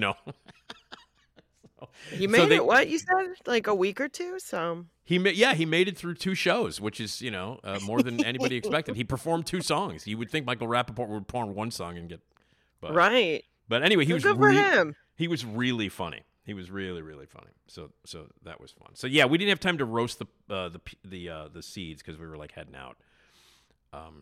But now, when was the last time you did a jack-o'-lantern? Oh God, it's been a very long time. Yeah. Haven't done that in a while. For me too. That was many, many years. For me too. But so when you would do like jack-o'-lanterns, were they like the smiley jack-o'-lantern, or did you do like the mad? Was he the mad? Yeah, I tried to do the smiley one as best I could. I think usually it was a free hand, so it was a bit crooked. Right. Now, I love these crazy-ass pumpkins that people do. You've seen some of these goddamn pumpkins. Mm-hmm. Yeah, some people go all out. I mean, you can get stencils now and all this kind of stuff. Yeah. So it'll help you do the design right. But yeah, some people just freehand it, and it's amazing. Like, good for them. I know, man. And then they have like 27 different implements that they use to scrape this part and carve that part. You know what I mean? We had like two knives. Yeah. Did you buy the kit, or did you just like, no. We have knives? We have knives. We just had we used like a butcher knife, and then like a steak knife and a paring knife. We had 3 knives, and then like a big metal spoon to scoop out all the shit, because you got to really scrape out because there's a lot of guts in there, inside the pumpkin, all that stringy stuff that you got to get rid of. So, but yeah, we just made him like he has got 3 teeth, and he's like smiling. Right. Yeah, so they never have a full set of teeth. They do not have good teeth, unless you're one of these maniacs. You know what I like is the when you take the pumpkin and then you do have you ever seen the ones where they do the vomiting pumpkin? Oh, right. Yeah. I love those. Those are my favorite. Like when you have the pumpkin with it wincing, like making a terrible face, and then you just take the guts and the seeds and just keep them, but then throw them so it looks like he's vomiting up his. Yeah. Those are my favorite. I wanted to do that, but it's it's an indoor pumpkin. Right, yeah, that would start to get a little stinky. Yeah, I mean, if you got it out on the porch, that's cool. You can leave that out there, and that's cool, for the kids to see. But this is an indoor pumpkin, so it's not going to be. Julie does not have a front porch, so so that's just not going to happen. But it was fun, and then like we put the candle in, and we were watching TV, and we could smell like burning pumpkin. Yeah. I think you're supposed to, you can now just do a little fake candle.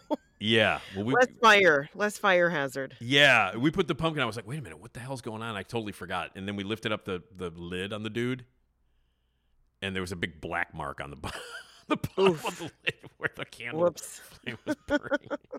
So, anyway. All right. Well, I haven't done that in a long time, but we didn't do anything fancy. I was like, man, we should do the guts. And like, no, there's no black. We have no porch. So. It's like, no. Yeah. Man, there's a basic pumpkin will do. There's a lot of guts in a pumpkin. It's a hassle. Yeah. There's all that stringy shit. It's everywhere. You think you got it all, and then it's not. And then you carve it, and there's strings hanging in the eyes. You're like, what the fuck?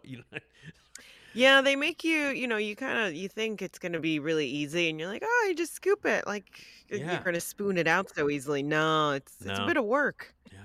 There was a place in the city. I don't know if you ever visited there. I don't know if it still exists. Maybe, somebody can leave a message on the hotline at 773-417-6948 if you want to leave a voicemail anytime. There was a place I want to say on Wellington near Lincoln. Like it used to be like right around the corner from Club 50. And like right around, it's not very far from Diversey. and Lincoln. Mm-hmm. There's a 7-Eleven on the corner there at Wellington and Lincoln, and then down that street on Wellington, there used to be this famous sort of house, and it got featured on local news, and I think maybe even on like that local Chicago show on Channel 11. Mm-hmm.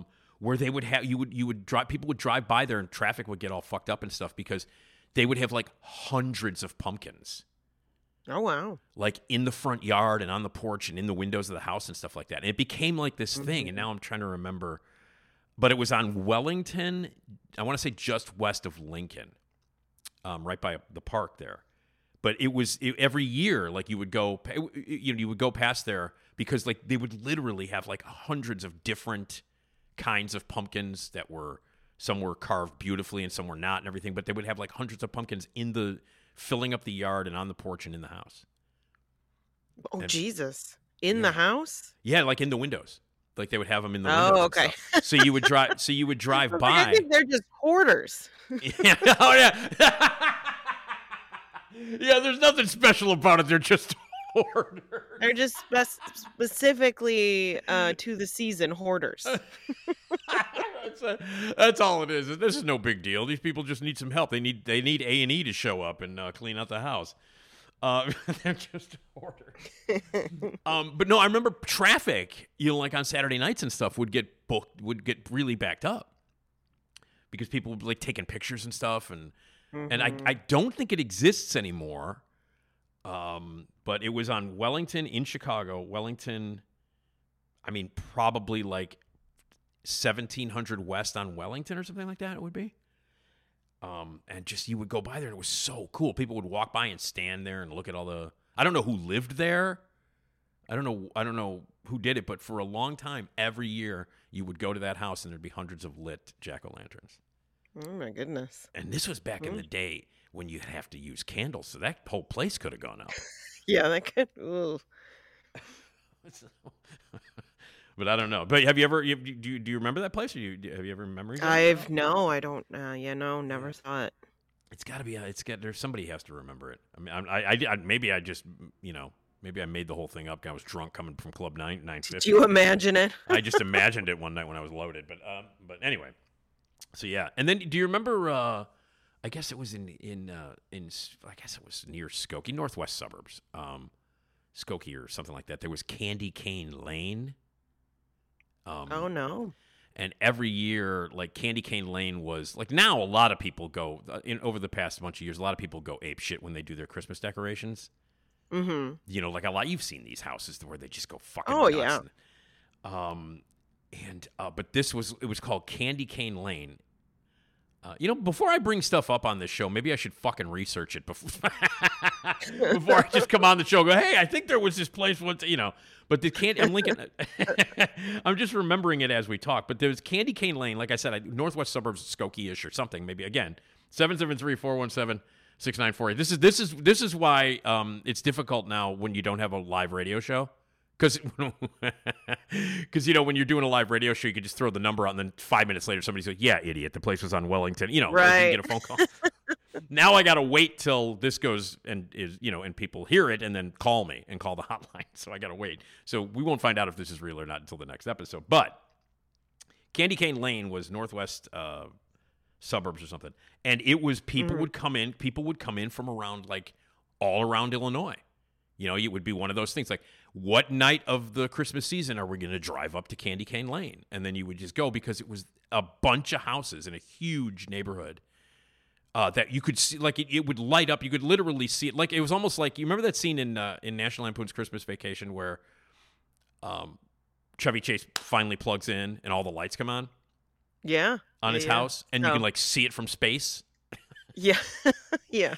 That's kind of what Candy Cane Lane was. It was one of these deals where people would literally come from miles around in Illinois just to go to this particular suburb. And people would go, I mean, it's rich people. They had nothing else to do with their lives. Yeah. Yeah. And people love lights. They do. There's a whole goddamn festival of them. So, did you go down now when you were younger, Esmeralda? Did you guys go down to the Loop to see the windows? Was that a thing? No. That was not a thing, no.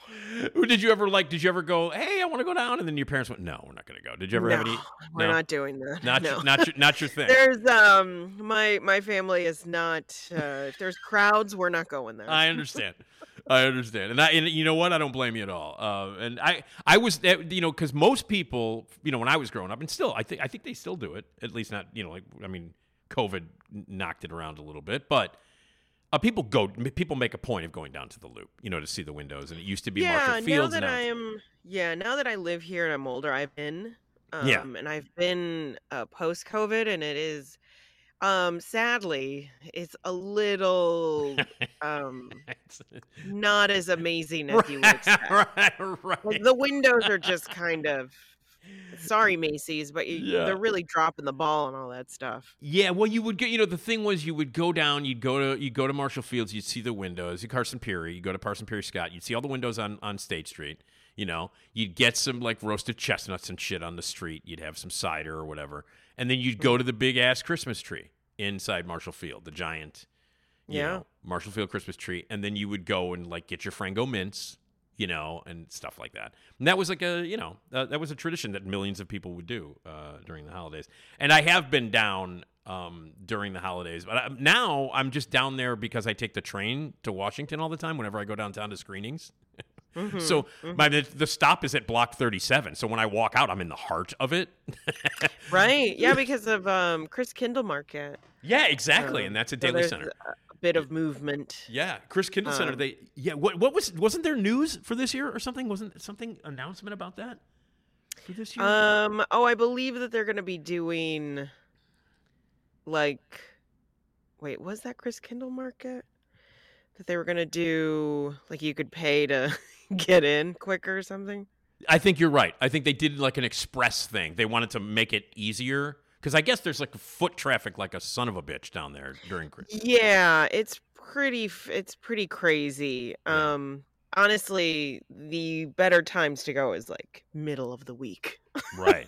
Because on the weekend, even then, if you go during the week, you have to be careful not to go around when everybody gets out of work, because then people all have the great idea to then go right after work. As if it gets packed anyway. As if walking around the Daily Center on a Thursday at 5 p.m. isn't stupid enough. You know what I mean? Yeah. But yeah, no, I get to see the Loop all the time. And a lot of people who work in the Loop, it's like you walk down there and like you're like, I see this all the time. What's the big fucking deal?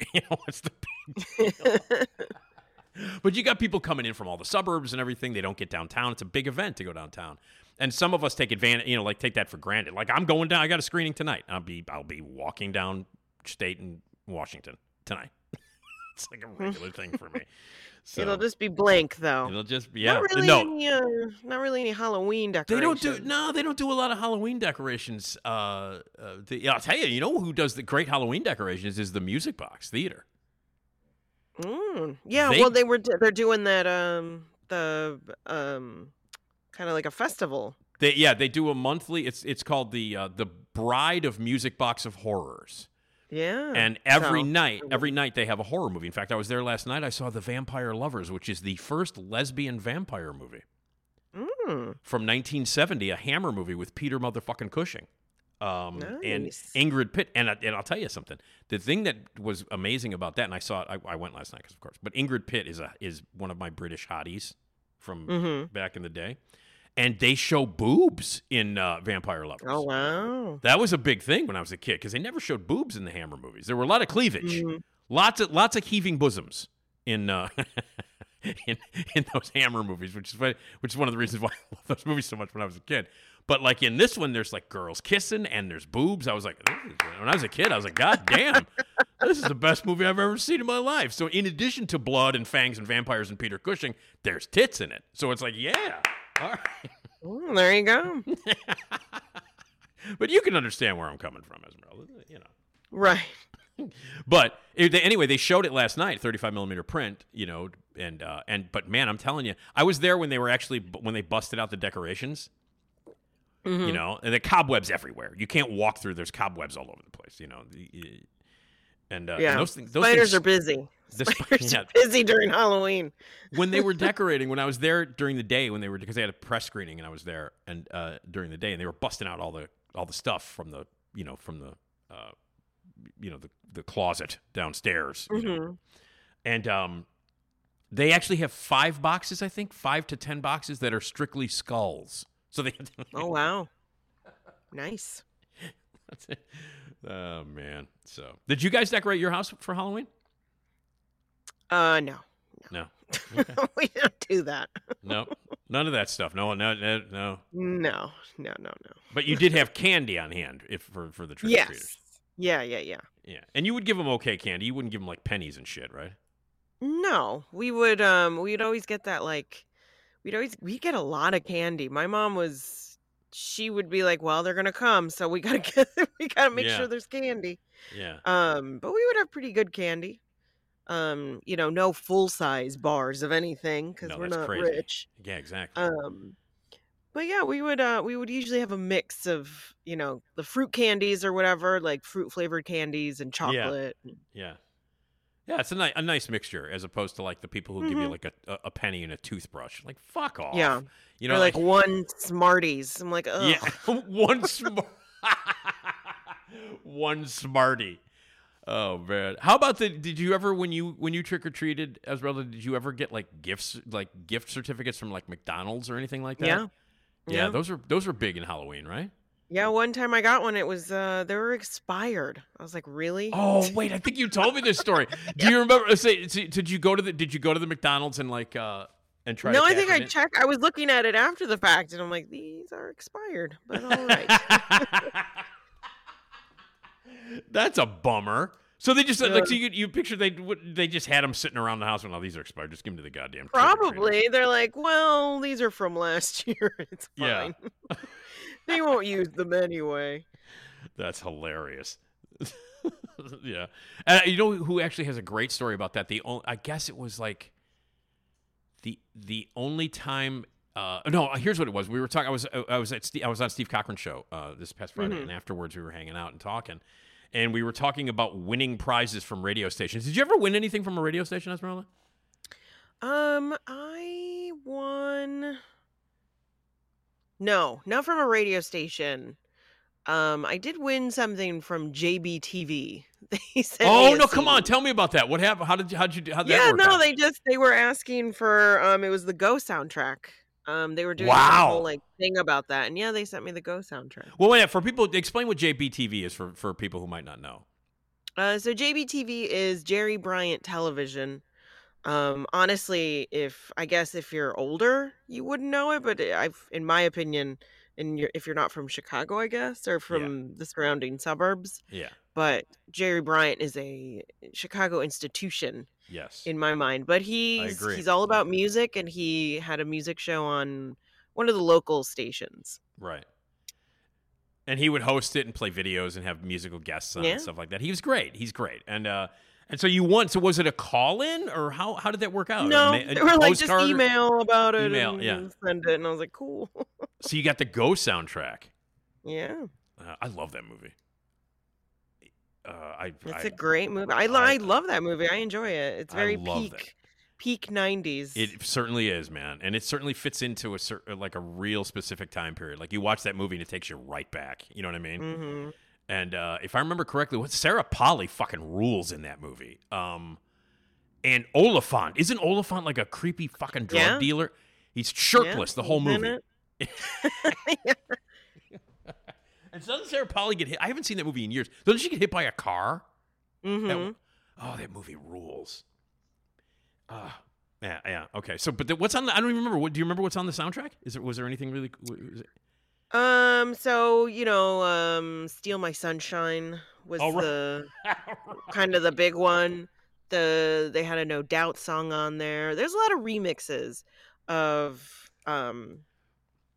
songs because the whole movie they are going to a rave, right? So then there's a lot of like remixes, songs. Right? Techno remixes and stuff like that. God, Steal My Thunder, holy shit!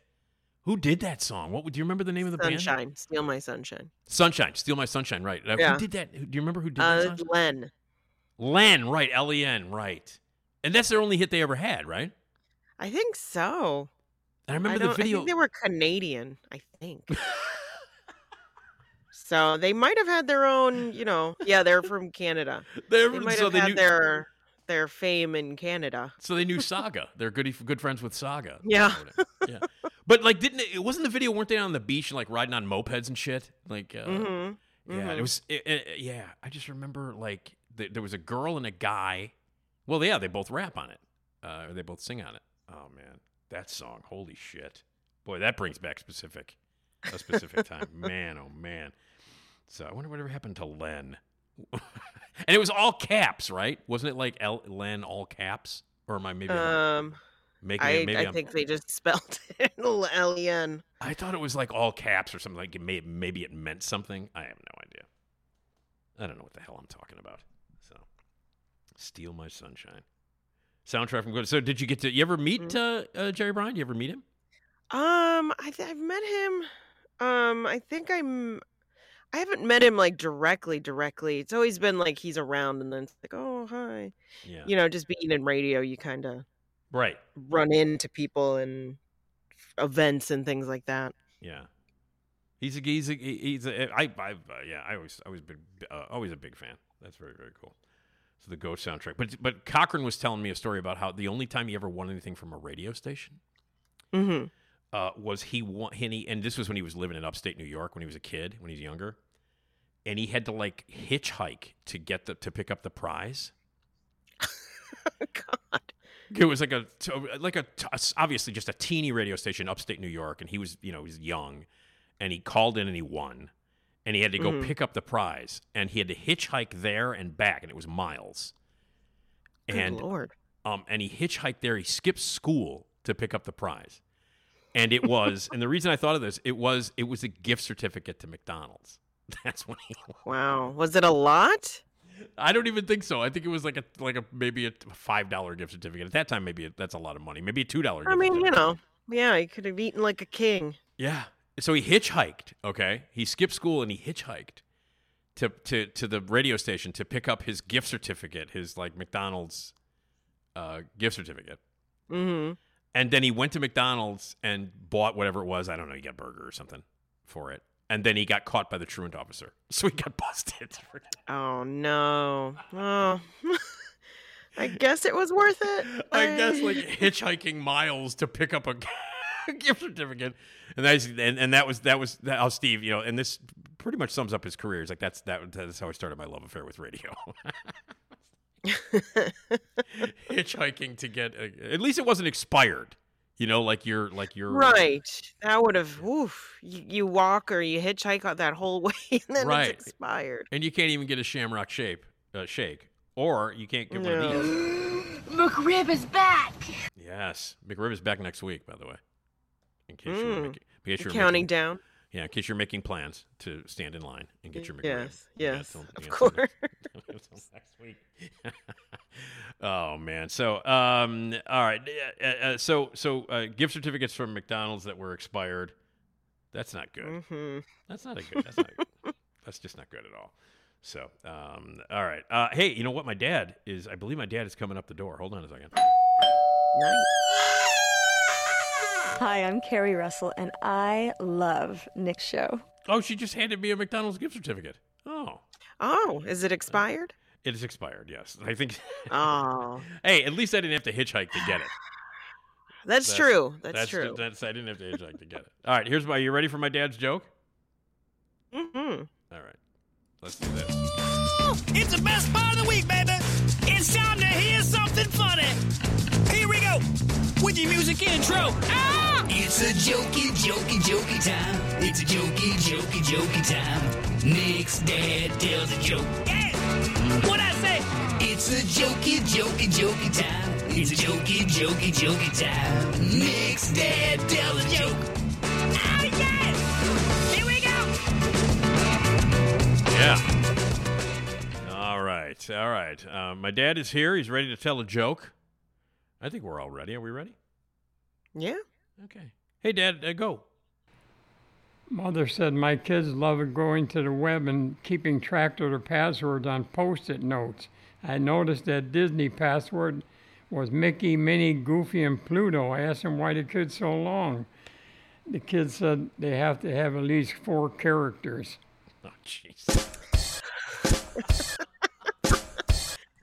Nice. That was jokey time. It was a jokey time. Nick's dad told a joke. How about that? My dad, that's as close to a tech joke as my dad's ever gonna tell. Yeah.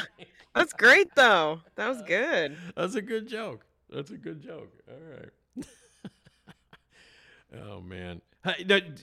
Do you have like speaking of passwords, do you have like one of those apps where you keep all your passwords? Well, Google just does it for you, really. Automatic. Yeah, that's how I've got to it. I couldn't tell you. Are you good about your passwords, about like knowing what they are and stuff? I'm terrible. I mean, I know them, but it's like all the same one. And then I just change numbers because I don't care. And I'm the same way. I'm really lazy about it. I know it's like, you should have a very complicated password with like this and this and that. And I'm like, I'm not going to remember. I don't even remember what my regular fucking password is, and it's a regular word. You know what I mean? Like like I'm not going to know that. That was funny. I was having a conversation with Julie and a couple of other people, and somebody asked me for some reason because we were discussing like like your nationality and your heritage and stuff.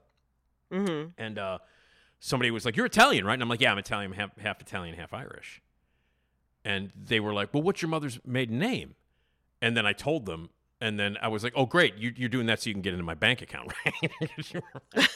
All right. That was the thing, your right? Your mother's maiden name and your favorite pet from when you were growing up. Exactly. What were some of the other questions? Because you had first pet, right, or favorite pet growing up. You had mother's maiden name. What kind of car, right? Wasn't there another one? Right. What kind of car? What kind of what street you lived on? Right. The first street you lived on. That's right. You remember like for a while on social media, people were like, "Hey, what?" They would ask you those kind of questions, like as like a fun survey. Oh yeah. And then people were like, maybe you shouldn't be answering this on social media because like these are, password things. They're trying to get information. People are trying to get information from you. Yeah. They're always, I know that one of the tips is like, do fake answers because then they can't get, but then it's like, you have to remember the fake answers. Exactly.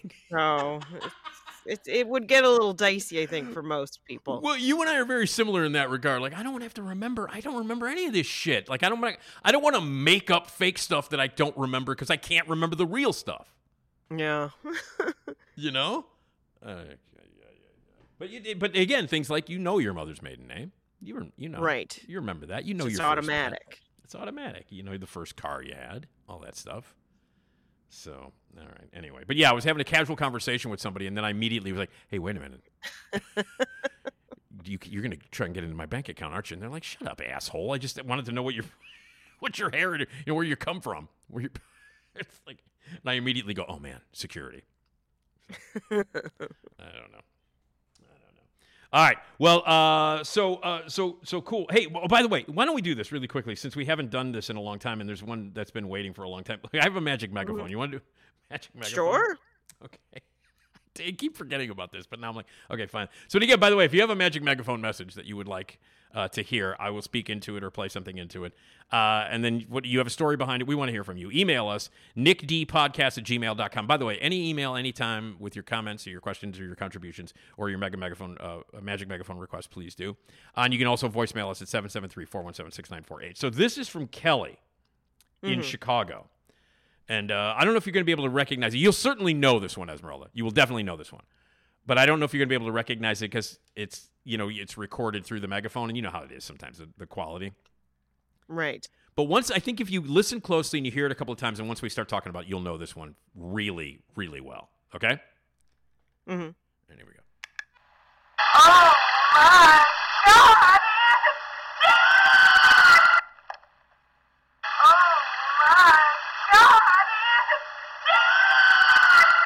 So do you know that? Yeah. Oh, you got it without even... So you know what it is then? Yeah, it's from Who Framed Roger Rabbit. Exactly Jessica right. Rabbit talking about the dip. That's right. I'm glad because it was a little muffled. Sometimes you can't recognize it, but yeah, that's what it is. Yeah. Oh my God, it's her face, Jessica's face. Well, this is how long ago this was recorded. It was recorded because I think we were talking about Who Framed Roger Rabbit because Julie had never seen it. And so we watched it, and she was like, "Oh my God, this movie's amazing." I'm like, "Yeah, where you been? Where you been for like 35 years?" And so when we were talking about it, Kelly said, "My favorite moment in that movie is this." So. Oh my God! So anyway, so that was Kelly, and I know how much you love that movie. That's one of your favorite movies of all time. Great. How scary is Christopher Lloyd in that movie, though? Like he's in my mind unrecognizable. Yeah. I don't even imagine him. I don't think he's Doc. I don't. Yeah. He is that judge. Yeah. And that's it. Like that is the character. That is the man. That's it. That's no one. He's not he's not an actor. He's not in anything. He is that character. Yeah. He's terrifying. So he does a really good job. I can't imagine because I was an adult when I saw that movie, and it fucking freaked me out when he goes, "Did it sound like this?" When he does that, and the fucking eyes bug out, and they turn into daggers. I'm like, what the fuck? Yeah, I mean, I was an adult, and it freaked me out. I can't imagine being a kid watching. Now, were you a kid when you saw that movie? You were a kid, right? What was that like? You had to shit your pants, right? I mean, I was into it, I guess. I watching the movie. Oh, man, yeah. So, anyway. All right, well, that's Kelly from Chicago. Oh, my God, it's Dip. That was her magic megaphone request. So, if you've got one, send it in. All right? Cool. All right, Esmeralda, thank you. You rule the planet, as always. Yeah, thank you. My thanks to Dan Fienberg, catching up with Dan, talking about TV and all that cool stuff. That was fun. Hey, you want to be a sponsor and advertise on the podcast? You can do it. The Nick D Podcast, we're looking for sponsors. We got a lot of people who listen to this podcast, so you should give it a shot. Sales@radiomisfits.com. Say, I would like to be a sponsor. Again, voicemail us 24/7, 773-417-6948. Email us, nickdpodcast@gmail.com. Thanks to Jason Skaggs for all the music and the sounds. Ed, my main man for everything else. It wouldn't exist without Ed. RadioMisfits.com. RadioMisfits.live for our 24-hour streaming service where you can hear this podcast and my SNL podcast as well. Share all that stuff, rate and review us on every platform and all that cool stuff. And we will see you next time on the Nick D Podcast. Thanks. The wind is right on